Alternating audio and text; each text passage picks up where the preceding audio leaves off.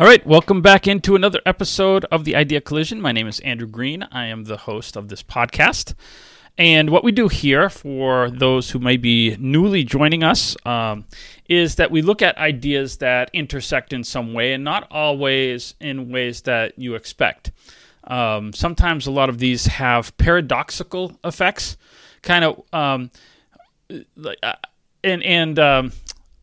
in fact, we've been looking at paradoxical values in younger generations. In other words, these are stated ideals that younger generations have. It would work with any generation because we all kind of do this a little bit. We assemble values that we have, and over time we assemble some that are not always compatible. I always use, because it works, we understand money.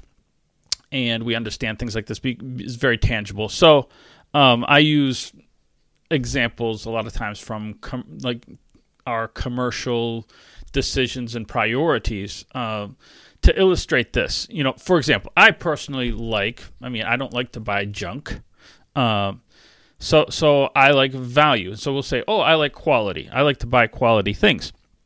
I also have the value of buying things inexpensively. Now, in a lot of cases, those are incompatible things. You can't always, if you want quality, you're not going to go to the dollar store or whatever, right? You're not going to get something of quality. You're going to get something satisfactory maybe, but it's not quality. So when you have something that's paradoxical like this, for example, then what you find is one of these is going to be a core value, and one of these is going to be a preference. So with me, I suppose it depends on the item too, but one of these is going to win out when it's important. Am I going to buy something and have to buy it again, or am I going to because I bought something not quality, or, am I more focused on the cause? I'm not sure which one I really, maybe it depends on the item, I suppose. I don't know. But we typically have one that we weight, and that will be our more core of the two values. We can't always have both. So we talked about that. So that's not really where I'm going to focus today. We'll probably come back to another financial illustration, but I want to talk about values of the value of liberty or freedom, independence. We talk about independence a little bit, and I want to I think we've talked about that before, but I want to come back to the idea in looking at it as is it a core value, or is it a preference, merely a preference? So we're not going to look at the same exact way that we have before. We like the idea, I think, of liberty. As a teenager, we all loved this idea of freedom from our parents. Freedom from rules is really what we wanted. We wanted not to be told what to do. I get to get out on my own and be my own boss and things like that. Now, I don't know if younger generations have that goal. So I think we still like the idea of it. Don't tell me what to do. A lot of people like the idea of a government, a limited government. You'll hear that a lot. A government that doesn't tell me what to do, gets out of my life, and they're very restrictive, and I don't like that there's too many laws, they're in my personal life, etc. And a lot of terminology, no matter what the political spectrum, right, that you belong to, or what side of the political spectrum you belong to, you will see these phrases, that espouse the idea of the government not telling me what to do. I guess a lot of times it just depends on what. It's kind of like what kind of product I am, what my core value is. But they'll say, well, I want the government in this topic, but not in that topic. So we like the idea. I say we like the idea of independence, but I'm not sure that we actually like liberty and freedom. I am old enough to remember when insurance jumped from covering a kid from 18 up to 18, and then it went up to 21. I benefited from that for like a year. So I had a significant medical issue that kind of came about when just after I turned 21. So I benefited from it for about a year. It's now health insurance now covers a child till age 26. We'll come back to that. Right now, we have the highest number of children living at home as we've had since the Great Depression. Of course, what's the situation in the Great Depression was a lot of people couldn't find work. There simply wasn't work. So in order to pool, not everyone could afford homes. So you tried to pool. If you had a couple of wage earners, we pooled it together and tried to, maintain living quarters and meager food, for the 9 years, and then we got into the war and things like that, and that took care of it. But, that's not the situation right now. We're not in a depression. So why is this happening? We're in one of the most prosperous times in our country's history, and yet people are still living like we're in a depression in terms of living at home. So it's not. These kids all have cell phones. They all have a computer or more. They have a tablet of some sort. They have technology crazy, right? They have nice vehicles. I took my son down to college, and we were going on vacation, so we dropped his car off in the town, and then we were going to take a 3-week vacation and then come back. It was our first son going to college, and so we wanted to do a last family outing, and so we did that, and we pulled in. Now my son had it just finally died on him. Had a vehicle that was, it was what most of us who are a little older remember of having our first car. It was a beater, right? And so it was not pretty. But what do you expect? You're going to college, right? You're in high school. You're going to college. You expect. I just remember college and high school, and I remember the cars that you saw in college and high school, and they were all beaters. So I was just kind of expecting, he's going to have. I thought his car was cool because it was a Standard. No one drives a Standard anymore. And I had done some body work to it, not nice body work because I'm not that good at it, but, to repair at least some holes and patches and rust spots and things like that. I was expecting one thing when I brought him to college, and that was not what I saw. When I pulled in, I thought, his was just going to be one of a bunch of crappy cars, and maybe one or two rich dads would have bought. No, the whole parking lot was, F-350s and Mustangs and, Chargers, and it was just, they're all really super nice vehicles. And I'm like, we don't live in a depression. And these kids, so they graduate from college, and they, if they go to college, one way or the other, at 26, 27, 28, they're still in their parents' homes. So it's not a financial, poverty issue. It is something else. It is, it's it's not survival. It's avoidance of some sort. They are afraid of life. And we've talked about the fears, and I don't want to go back into the fears, but, at 26, their parents and their grandparents had their own homes. They likely were already into their second child in previous generations by age 26. And so something has changed from then to now. Well, liberty has different concepts when we talk about liberty or freedom or independence, right? There's a tangible idea, and that goes back to what we talked about. This is the idea that they like. It's what is tangible, and that's leave me alone. That's very tangible. Don't tell me what to do. We like that. We can understand that. That's in our face. So someone's telling me what to do. Time to do the dishes. Time to do this. Time to do that. I can see that. I can feel that, and I want independence from that. There's the abstract idea, and I think this is where maybe some of the fear comes in. Is go out and do for yourself.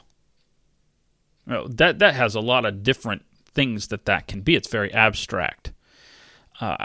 What does that mean? Do I get my own job? I find my own place? Am I going to rent? Am I going to... So it brings in choices. And, from this, it brings a lot of fears of unknown and things like that. Not merely the fears that they were taught. We talked about the different fears that our generations have instilled, the older generations have instilled of environment and all these things when we talked about fear. But just the natural fears that people have. But these have always occurred. There's always been insecurity when you're doing something for the first time or what have you. But for some reason they're incapable of dealing with these fears, whereas before we muscled through it. Something is different in this generation. It's not them, right? They're people, they're human beings. Nothing has changed in the human genetic code that makes them worse kids or something than their predecessors. There has been something that has happened to them, or I should say something that's not happened to them. And I think that a lot of these fears that they have, these other fears, not the ones we talked about earlier, but fears of life and things and choices and independence, it arises from not being taught, not from being taught, right? There's one thing to instill certain fears in your child, and we instill fear in our children. There's things I want them to be afraid of. I want them to be afraid of like fentanyl and things like that. There's fears that we should instill in our children, but there are fears that they have because they haven't been taught. They haven't had to struggle with things. So why should they be, right? In the Great Depression, if we go back to that illustration, if we go back to the Great Depression, things were done. And independence was taught, or I should say, dependence was taught as a means of necessity. Right, live at home because we have to. Right, that's the way things were. And so, they also needed to teach them independence because we needed kids to get out and work, and so children worked at a younger age. So there was kind of like a give and take. They were still able to function and do stuff as children because the expectations were there. But we don't need those now, right? Because we live in an affluent society for the most part. Not everyone feels that or experiences it, but for the most part, it's available to you if you want it. So, but why should we teach our kids? We have such an abundance in our society. Why should I have to teach my kids about being responsible with money? Because money is just there. It's we have it. And I know that it's using a lot of money illustrations, but there again, it's tangible. We understand it and we comprehend these. Why should I have to teach my kids to be responsible or to budget? Right now, when I say it that way, we recognize that as a wrong thing, but we do it anyway.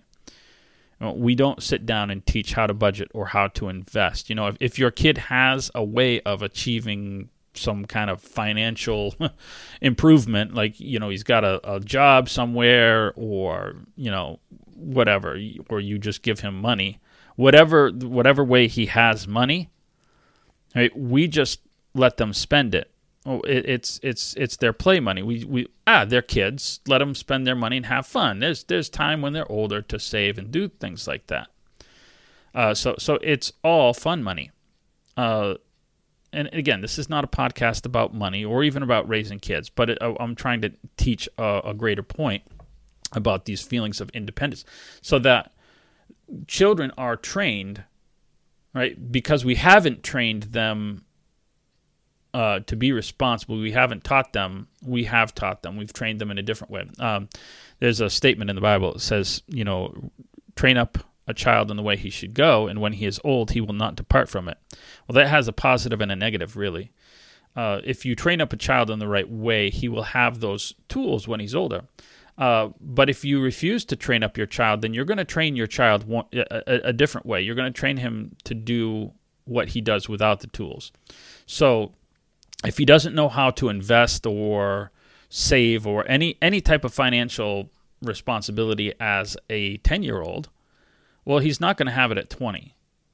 And so kids are graduating and they have no tools because they haven't needed them. Parents have had enough money, they've had a space, and so they're going to college to get an associate's degree. They're out on their own at 20, or they're they go to college, they take out these loans and stuff, and all of a sudden, and you see this today in real time, kids have no idea these loans, college loans, have like completely they annihilated them. Talk to someone who had college loans in the 70s and 80s, back when the percentage was like 26% or 22% or some crazy nonsense that college loans had back then, and unforgivable then, just as they are now. It was devastating, but people muscled through it. Why? Because they had training for the most part. They understood concepts of money. And again, this is not about money. It illustrates the point about independence. I think when we think of independence, probably money is the way we most understand. The ability to do, there are two things in life, in natural life, that make us independent. A vehicle to get places, right? You don't have to depend on people for a ride, and money. And those two go hand in hand. But now they don't know how to save or invest. Now they're adults, they get jobs, right? They go to college, they get a job. And what have they been trained to do, right? Parents train them that every flashy item is something to buy because my money is play money. So they don't understand taxes. They don't understand any of this stuff. And so adult choices paralyze them, right? Saying no is a paralyzing thing. Making a choice of this or that is paralyzing. So I saw an article that was championing the idea of kids living at home well into 20s, and it says, because it can help them save money. Well, that'd be wonderful, but they're not saving money. They don't save money. They're not been trained to save money. They're at home spending money and playing video games. And I'm sure it's not everybody playing video, but there's a reason that's a cliche. It's because they have all the technology.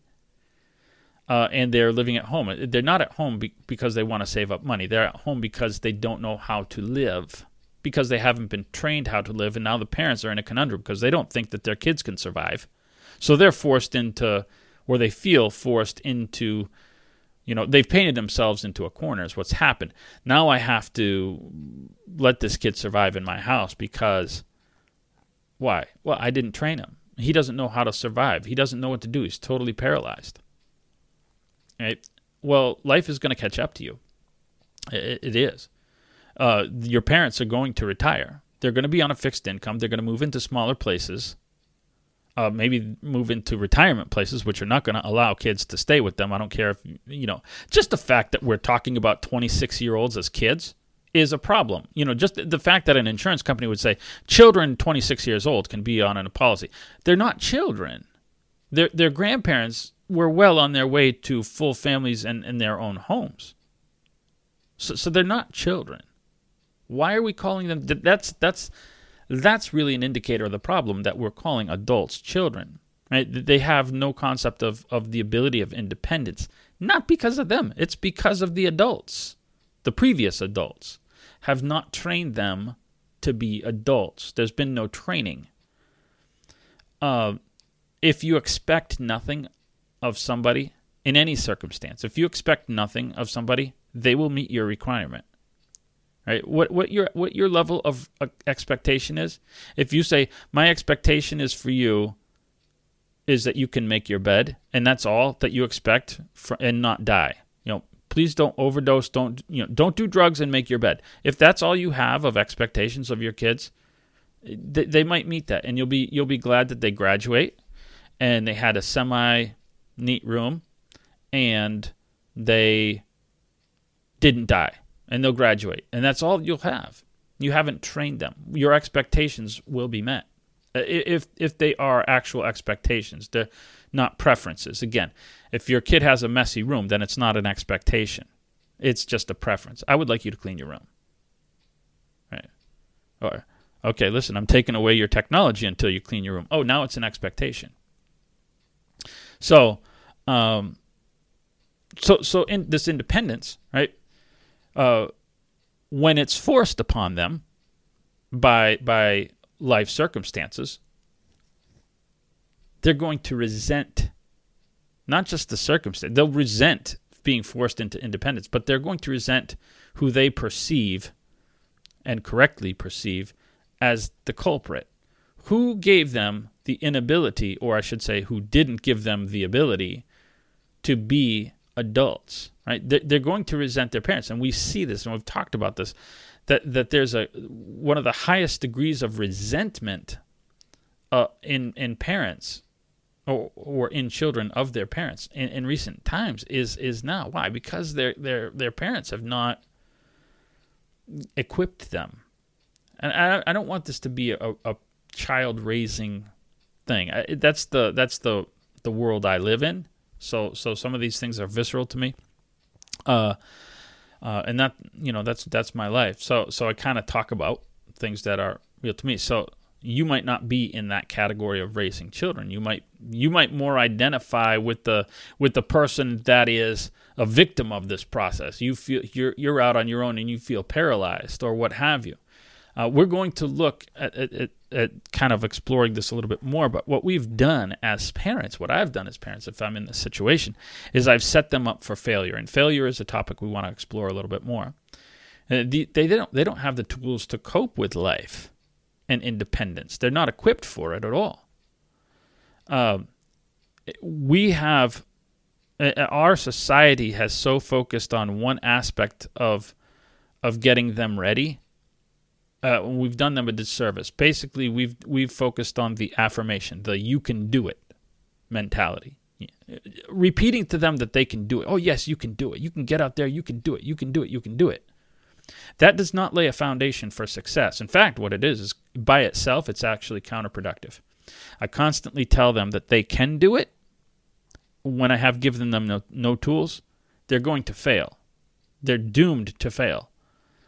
And they're going to resent it even more that I've told them they can do it when they get out there and they haven't been trained to do these things. They don't have the ability to do it. So there's a lot of applications, again, depending on where you are at. Now, you might be a parent. Today is the day to start raising the bar in terms of expectations. Now is the time to expect things of their money, to expect things of them. We personally, you want to, in all areas, we have expectations. So our children have to volunteer somewhere at some point in time. They have to do something productive on a volunteer basis that they're not getting paid for. That's a part of being a human being, is interacting and serving other people.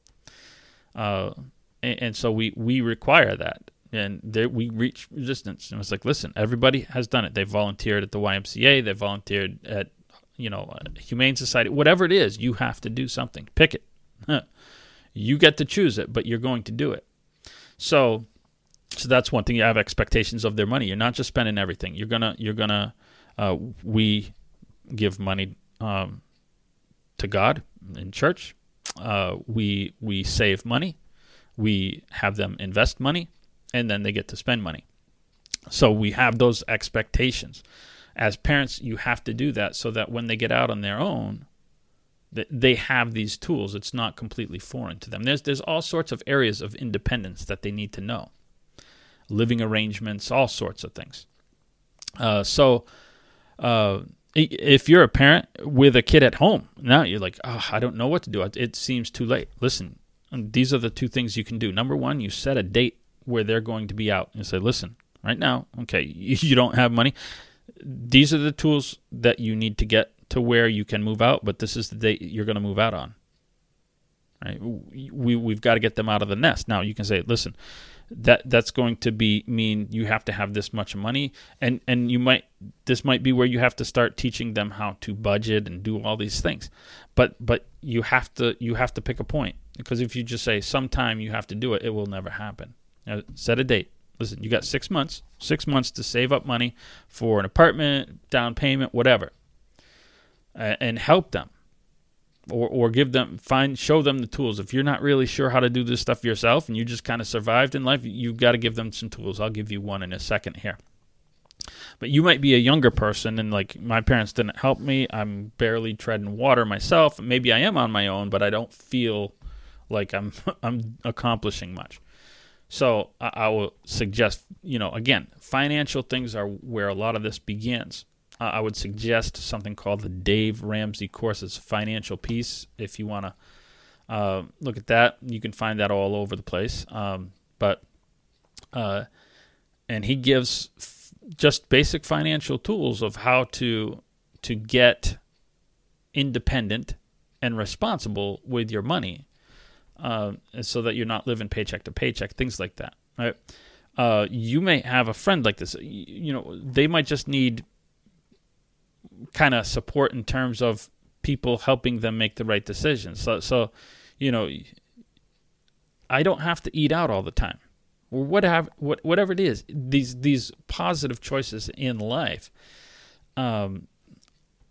wherever we are at, whether I'm a young person, whether I'm an older person, you might be a mentor of somebody in your church, or however, a teacher, a guidance counselor, whatever. We have to guide them in their transition to adulthood, right? They need their own wings. They have to be productive members of society. And if we've enabled them, they're going to resist this process. But I do guarantee you that they will thank you later when they see what that abstract area of independence does for them. So this week is just a week to start, take stock of where you're at, who you are, and what the challenges you face in this area. If you know people, maybe your family's perfect, you've got it under control, and this is really falling on deaf ears for you, but you likely know people, and families who are struggling in this area. We as Christians, I come in and look at our answering machine, and it's constantly filled with people needing money. Oh, we need rent. We have something led to needing rent money. And we can't, as a church, we can't just go giving rent money out to everybody in the world. What led you to this place? What got you here? Something got you here. So analyze where you're at, people whatever, and start looking for a way to help improve a life around you, or to improve your own life in some way, and see the changes that start immediately, and the confidence that comes from kind of even having a plan, even if they're not out on their own, or you're not out on your own this week. The confidence that comes from having a concrete plan, turning some of the abstract into something concrete, is going to bring a lot of confidence. So I hope a good week for you, and we'll see you again next week.